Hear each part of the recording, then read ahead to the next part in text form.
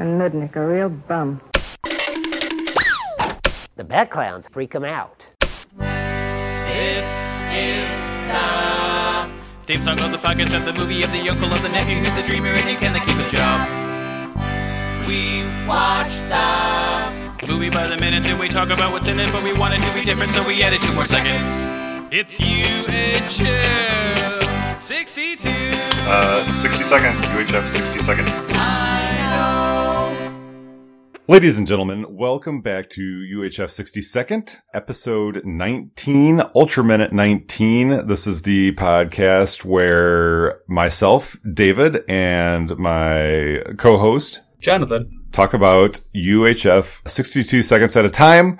This minute starts with RJ realizing that it must have been the janitor, and it ends with Stanley denying any wrongdoing at all, or attempting to do so anyways. So therein lies what we're here to discuss today in today's episode. So I have my Canadian Dry now opened, and I'm ready to talk about RJ and Stanley. Starting off this minute, right away, RJ's light bulb moment. We get the audio, the diamond sparkle sound effect. Uh-huh. Do you recognize that from anything other than the very beginning of the Pink Panther song? No, I didn't. I wouldn't have even been able to come up with that until you mentioned that. But yeah, I would. That definitely does seem like Henry Mancini Pink Panther. Yeah. Yep. Is that actually lifted from that? You're saying, or that you're just saying it's very similar? Well, if you going on YouTube and searching through the internet, it's hard to tell. Something's been transposed or key changes and stuff like that. But it sounds just like it, just in a different key. But that could do. I mean, this is Weird Al. It could be just the magic of someone on his band. They're such great copycats. They just thought, hey, that'd be great. Once I started paying attention to the audio, then it's like I hear the song playing in the background as RJ's running through his whole scheme of logic. It also could have been, I don't want to cut to Mr. John Dupree short, or Dupree, we decided it was. Or, I shouldn't be deciding what the guy's name is. But we discovered Dupree? It is not Duprez. So, yes, Dupree. Yeah.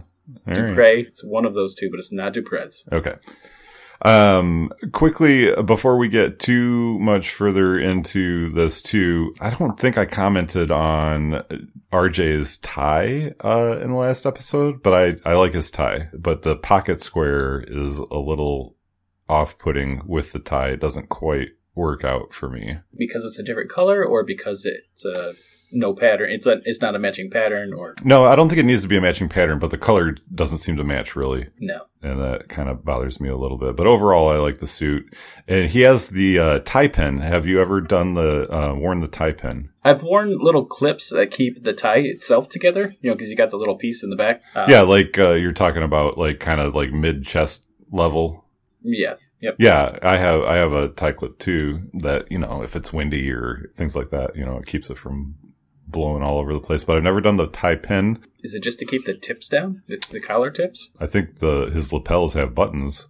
It's to keep the knot from shifting over from one side to the other, I believe, which seems pretty ridiculous. Yeah, so I've never had one of those because I don't really understand what they do. I don't mind wearing a tie, but it is typically a little bit tight. So if I have something in there just to clasp it even tighter, I wouldn't like that. You just, that's like the classic quintessential when you're done with something, you stick your finger in there and you kind of wrench the tie to one side and loosen that knot a little bit. Mm-hmm. And I really like doing that. That's like the best part of wearing a tie to me, is like kind of when you're done delivering your speech or done doing whatever the thing is that you're doing, you kind of like wrench that tie off to the side. And if you had one of those tie pins, I would think you wouldn't really be able to do that. Or if someone yells your name in an accusatory manner and you just pull it aside and go, ew. Yeah. Either of those things, it would prevent. I think the boys, though, also have tie pins. Not that I want this whole episode to be about tie pins. Oh, no, never mind. Just his son, Junior, has a tie pin following in his father's footsteps. You know what else Junior has? A pocket square? Well, yes, a pocket square, but his pocket square at least matches his shirt. Yes. Prony number 2, he has a pocket square that seems to be matching RJ's. RJ's, yeah. but does not match anything else in his. So maybe that color is that like a Channel 8 color? It could be, but I don't think that we see really any Channel 8 colors or flag or really even a logo. I think the logo that we do see is kind of in like gold or chrome or something like that on the building. Actually, this color, this maroon color, that's making me think that it's really just the popular color, that it's like the color of all the interiors of the nice cars back then, 1989. Yeah, the deep, yeah. And the henchman, who we haven't really gotten to yet, he has a pocket square but no tie. So we're kind of all over the place, actually, as far as the men accessorizing in this scene. And in this movie, I guess, for that matter. There's a shot where the henchmen, we got to keep the cronies and the henchmen separate. They are two different groups. Oh, yeah, absolutely. I should play the Offspring song right now. I'm not aware of that. Keep them separated? Oh, yeah. Yep. Sorry. Weird Al does a parody of that song, doesn't he? I believe so. I couldn't say what it is, though. We're not really that big of fans of Weird Al. He's just mildly awkward Al to us. Yeah. I think there's a shot of the henchman like around second 10. I can't say that he is wearing a tie, but it seems like he's wearing something that is, maybe it's like a short. Oh, really? There's something going on there. I'm not saying it's a tie, but I'm not saying it's not a tie.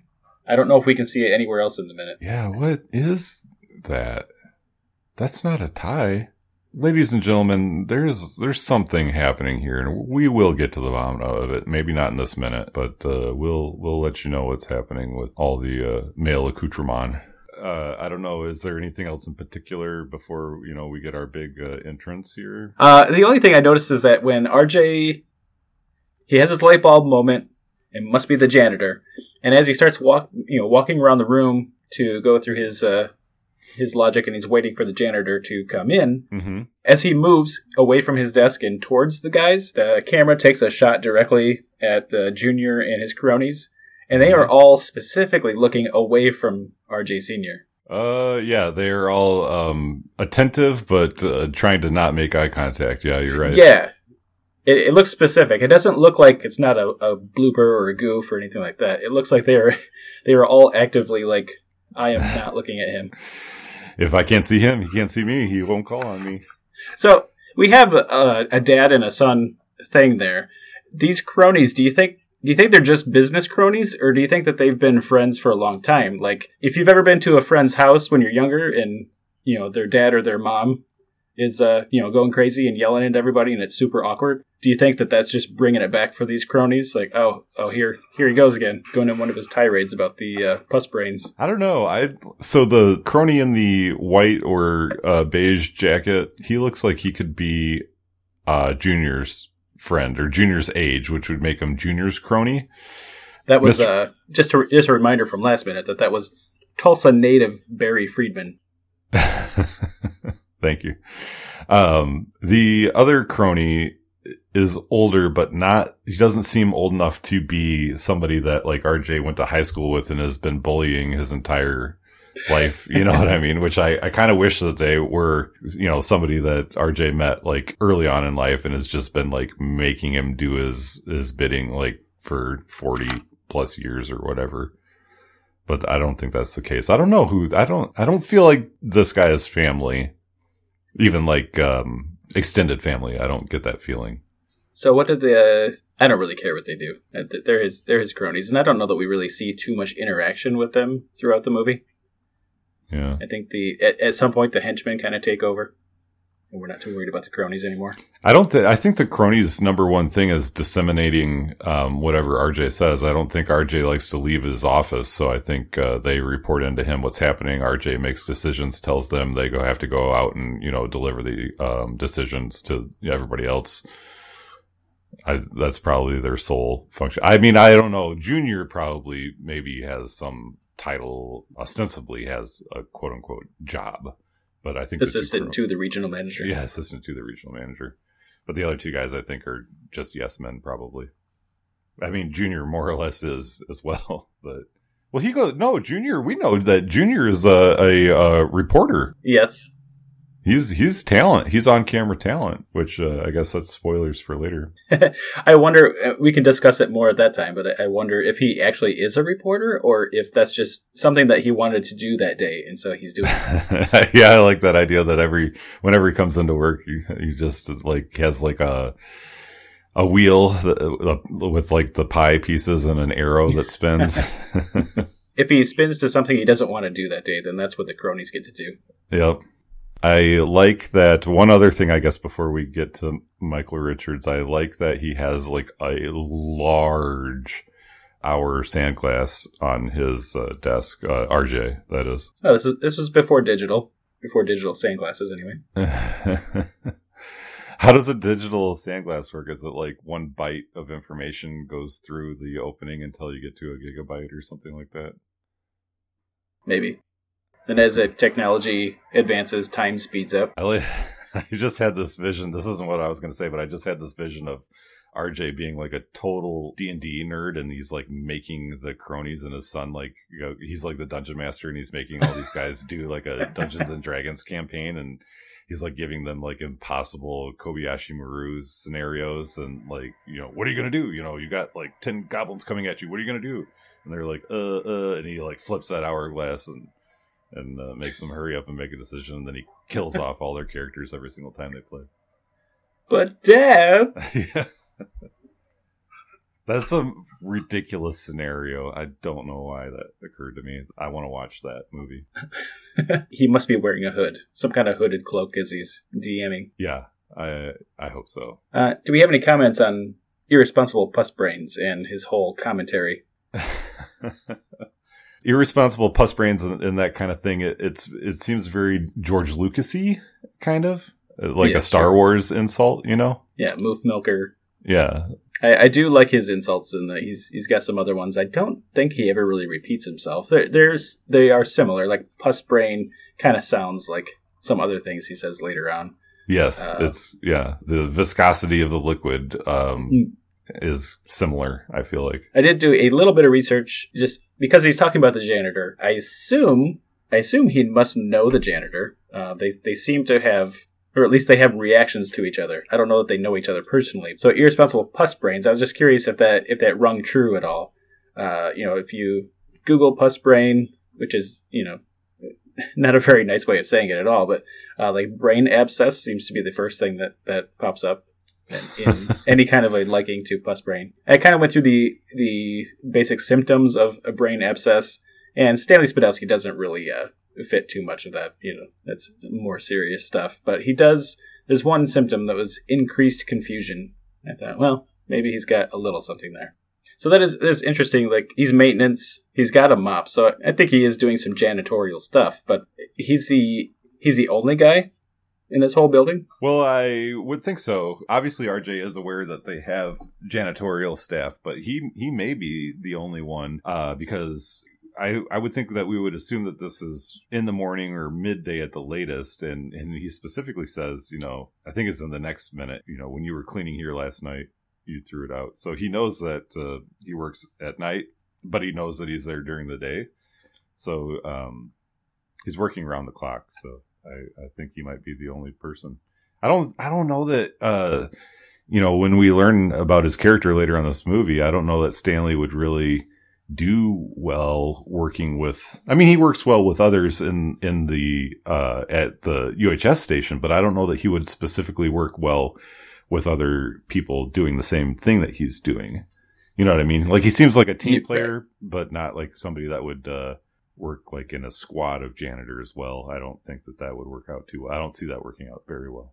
No, sure. The first other janitor that comes along and doesn't get down on the floor with his toothbrush, he's going to be like, whoa. You got to get down there. For sure. Does it bother you that we do not learn RJ's secretary's name? He just shouts into the box and then things happen. No. I do like that in these shots of the office, that out the window and when the door opens, we just see people in the background and they're actually, kind of going back and forth and doing things. I think on a cheaper budget that they could have maybe just had one person or, they didn't have to have anybody there. No, but this is realism. This is like cinema verite, or business, they call it in the movie. I don't know if know that, listeners out there, but when you're extreme background like that, they'll give you a piece of business, they call it. They'll give you, like, you walk over here, you grab this file off that desk and go over there, and that's called giving extras a piece of business. They're not giving you business, they're giving you a piece of business. So if you ever find yourself as deep background on a set, you'll know the lingo. All right, so Michael Richards. He's in. Yeah, indeed. There was, interestingly, I know we'll have a lot of time to talk about Michael Richards coming up, but just real quick, some things that I had seen him in, obviously, Kramer from Seinfeld. Sure.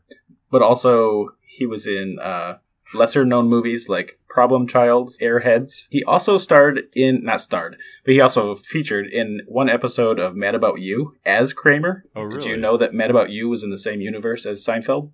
No. I know that now, and I don't think that's made any difference in my life. I saw him obviously a lot in Seinfeld, and the only other thing that I really remember him from was this movie Trial and Error that he did, and I don't really remember the movie at all. I remember that Jeff Daniels is in it. I remember that I sought it out specifically because I like Stanley Spadowski, and I wanted to see what else. Yeah, I just saw him on the cover of the box or whatever, and so rented it because it was Stanley Spadowski in another movie. Kramer is certainly a beloved character, but as far as Stanley goes, because you were just mentioning about seeking out other things, have you ever been Stanley satisfied with any other project, or Stanisfied? Stanisfied. The only other thing I was a little Stanisfied with Stannis Baratheon in Game of Thrones, but that's the only other time I think I've ever been Stanisfied, and I'm not sure that that's what you meant by that. I don't think so. Okay. I'd have to say that I have not ever been Stanisfied. Well, both in 1989, probably as a promo for UHF, Michael Richards and Weird Al were real quick in Camp MTV. I guess it was a TV show that MTV had going, or a TV feature.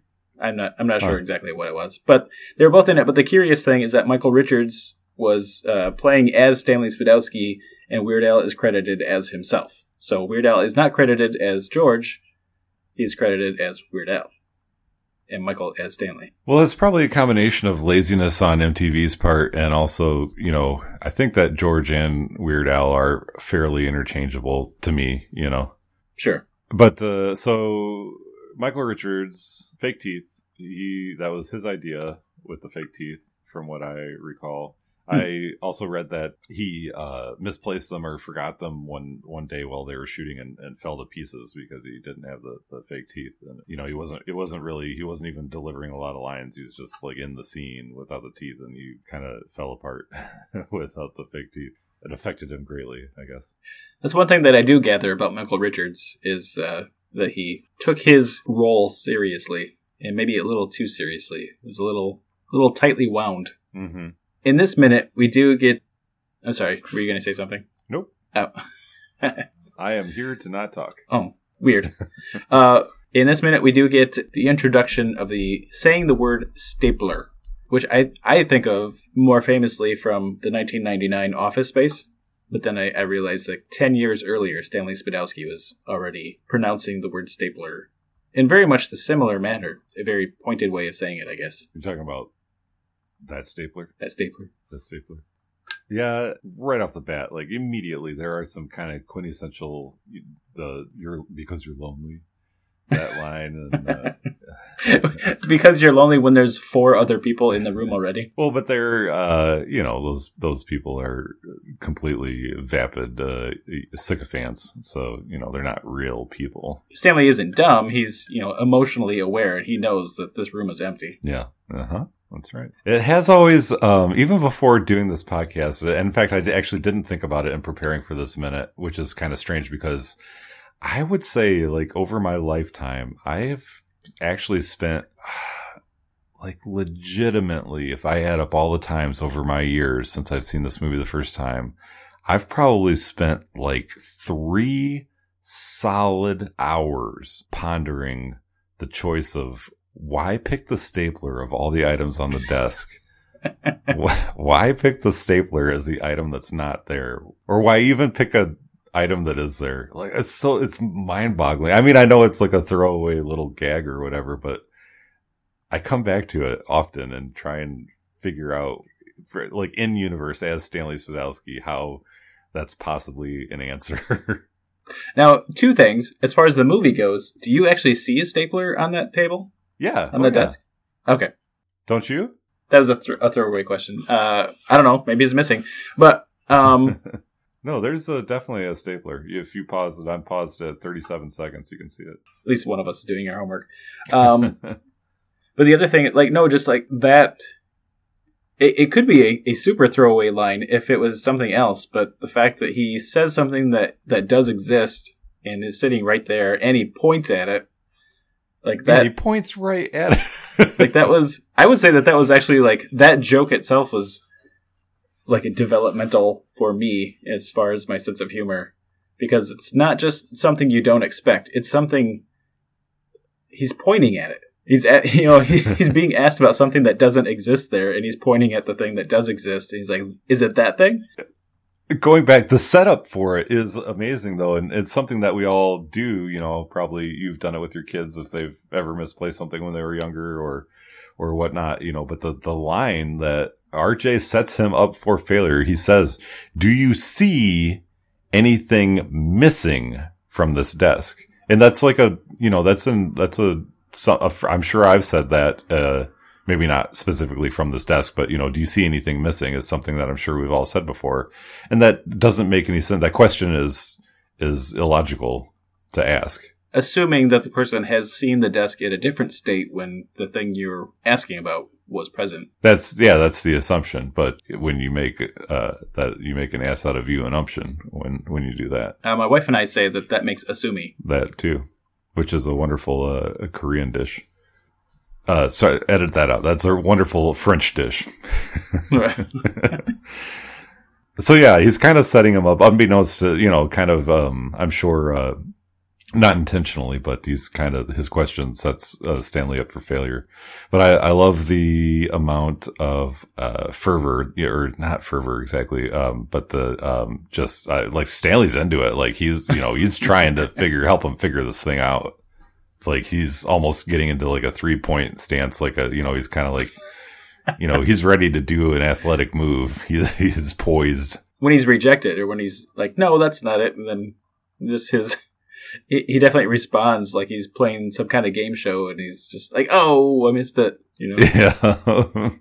It's wonderful. We don't get too many reactions from the other guys in the room during all this. Not that we need to see it. In this minute, I don't think it cuts away to them at all, actually. You kind of wonder, like, the guys that are sitting, because the cronies and RJ Jr. are, for some of that time anyway, they're almost physically, like, between the two. So that's kind of an awkward position. And but so then we get the accusation from RJ, and Stanley doesn't like that. He immediately, his whole demeanor changes. It's very important. Yeah. Very important file. Yeah. 2 months of intensive research. Whoa. Whoa. We have no idea how many. Oh, wait, does he deliver that line in this minute? Yeah. Oh, never mind. Professionalism. He throws that in Stanley's face. It's like 2 months of intensive research. Who do you think was doing that research? Because it's got to be research, right? It's got to be somebody in the room, because that's what they were having the meeting about. So who's doing that research? It's not research. Now, so you're saying research. I'm sorry. Research. Yeah. So yeah. So you want to speculate on who has done the research? Yeah. Whose name is on the cover page? Oh, R.J. Fletcher. No, doesn't matter who's done the work. Obviously, it's got his name on it. And so they're going back to crony number 2, whose name was Kevin Roden, Mr. Mustache. You think he does all the papers? That guy probably actually does work. I feel like crony number 1 in the off-white jacket, I don't think that guy does any work. He's probably the beer opener, that kind of work. Yeah. He does party prep. Indeed. So we have cronies and henchmen. That's right. Yes. So the henchman, obviously, he's not doing any work. I'm not sure what they're doing. And Well, he's doing work. I mean, he's on guard. He's not doing any research, but, Is he the bodyguard of like this room? Like this meeting is so important. Like the secretary can't hold people back. They gotta have the. I like the idea that he's the bodyguard of the room. Like if somebody were to come in and attack RJ, he's like, well, that's okay. But if somebody were to like come in and pick up a chair to hit RJ with, he's like, oh, that belongs to the room. I'm here to protect the room, sir. You can't use that chair. When Stanley like pointed at the stapler, he got a little nervous. Yeah, he Whoa. started twitching. Yeah. Yeah. Which Too I close, never too put close. that together. The stapler and the henchman their worlds are gonna collide later on. I never You're right. really thought about that. Yeah. Oh, this is Foreshadowing. Foreshadowing? the trope, the Chekhov's gun. Oh, Chekhov's Chekhov's stapler. stapler. Yeah, absolutely. This is Chekhov's stapler. I used to play bass for Chekhov's stapler. Did you do it in a triangular corner bathroom? Because I also noticed that we've got a little door off the side of his office. You think that's a bathroom? I think so. It could be a storage room, but big important guy. He's got to have his own bathroom. Why do you think it's triangular? That's a weird assumption. The bathroom doesn't have to be triangular, but it could be if it just finished out that room. Just big enough, Yeah. just big enough for a mirror and a commode. Plus, he's got to have it for the power play. So, like, you know, when somebody's coming into his room and he's really got to assert his power, like the door's cracked a little bit as he's doing his business. Wow. So a couple things. That's very off-putting to me, the idea of a triangular bathroom, especially if you put the toilet kind of at the apex of the triangle and not like at a 90 degree to a wall. That really bothers me. But the other thing that reminds me of is one of the places that I used to work. My boss had a large, lavishly appointed office and a bathroom off of his office just for himself, which actually had like a shower in it. Wow. Yeah. And my friend Chuck and I always wanted to, we always joked about like rage quitting, like walking out in a rage. And we always, that was our plan. If we ever got mad enough to the point where we were just going to walk out, our plan was to go in there and, take a deuce in the shower in his bathroom in his office and then walk out. Oh, man. Never came to pass, so to speak. Speaking of such things, it wasn't a rage quit. It was kind of the opposite. I do know of somebody on a... Like taking a job because you're so angry? Yes. I want this job. We're not really offering. No, I'm working here now. No, it was a guy got caught doing the classic upper decker. And Oh, you heard about this, or you actually know somebody? You're saying? I don't remember who it was. I believe it was like a construction site related thing. So Oh, okay. at the time, I probably could have pointed to the guy, but I don't remember who it was. But it was a real thing that happened, and I heard about it. And he did the upper decker, and not that it was caught on tape because it's in a bathroom, but it was one of those things where everybody knew who it was, and he was fired. He was rage fired. Awesome. Well, I'm ready to talk more about janitors and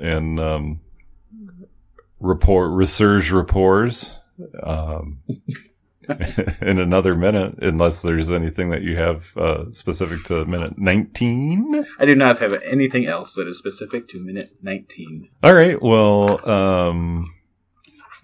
we would like to have our listeners tweet about rage quitting, what your secret plan was for rage quitting. Put that in a Twitter comment and tweet that to us at UHF62ND on Twitter.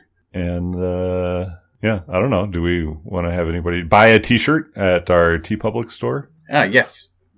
Although I don't know how to direct them to that on this podcast. Dear listeners, if you go to UHF62ND.com, I believe that there would be a link there to buy a t-shirt. Because I regret to inform everybody that doesn't already know, TeePublic is a great site, and we can do whatever we want on there. But their search... We can do upper deckers.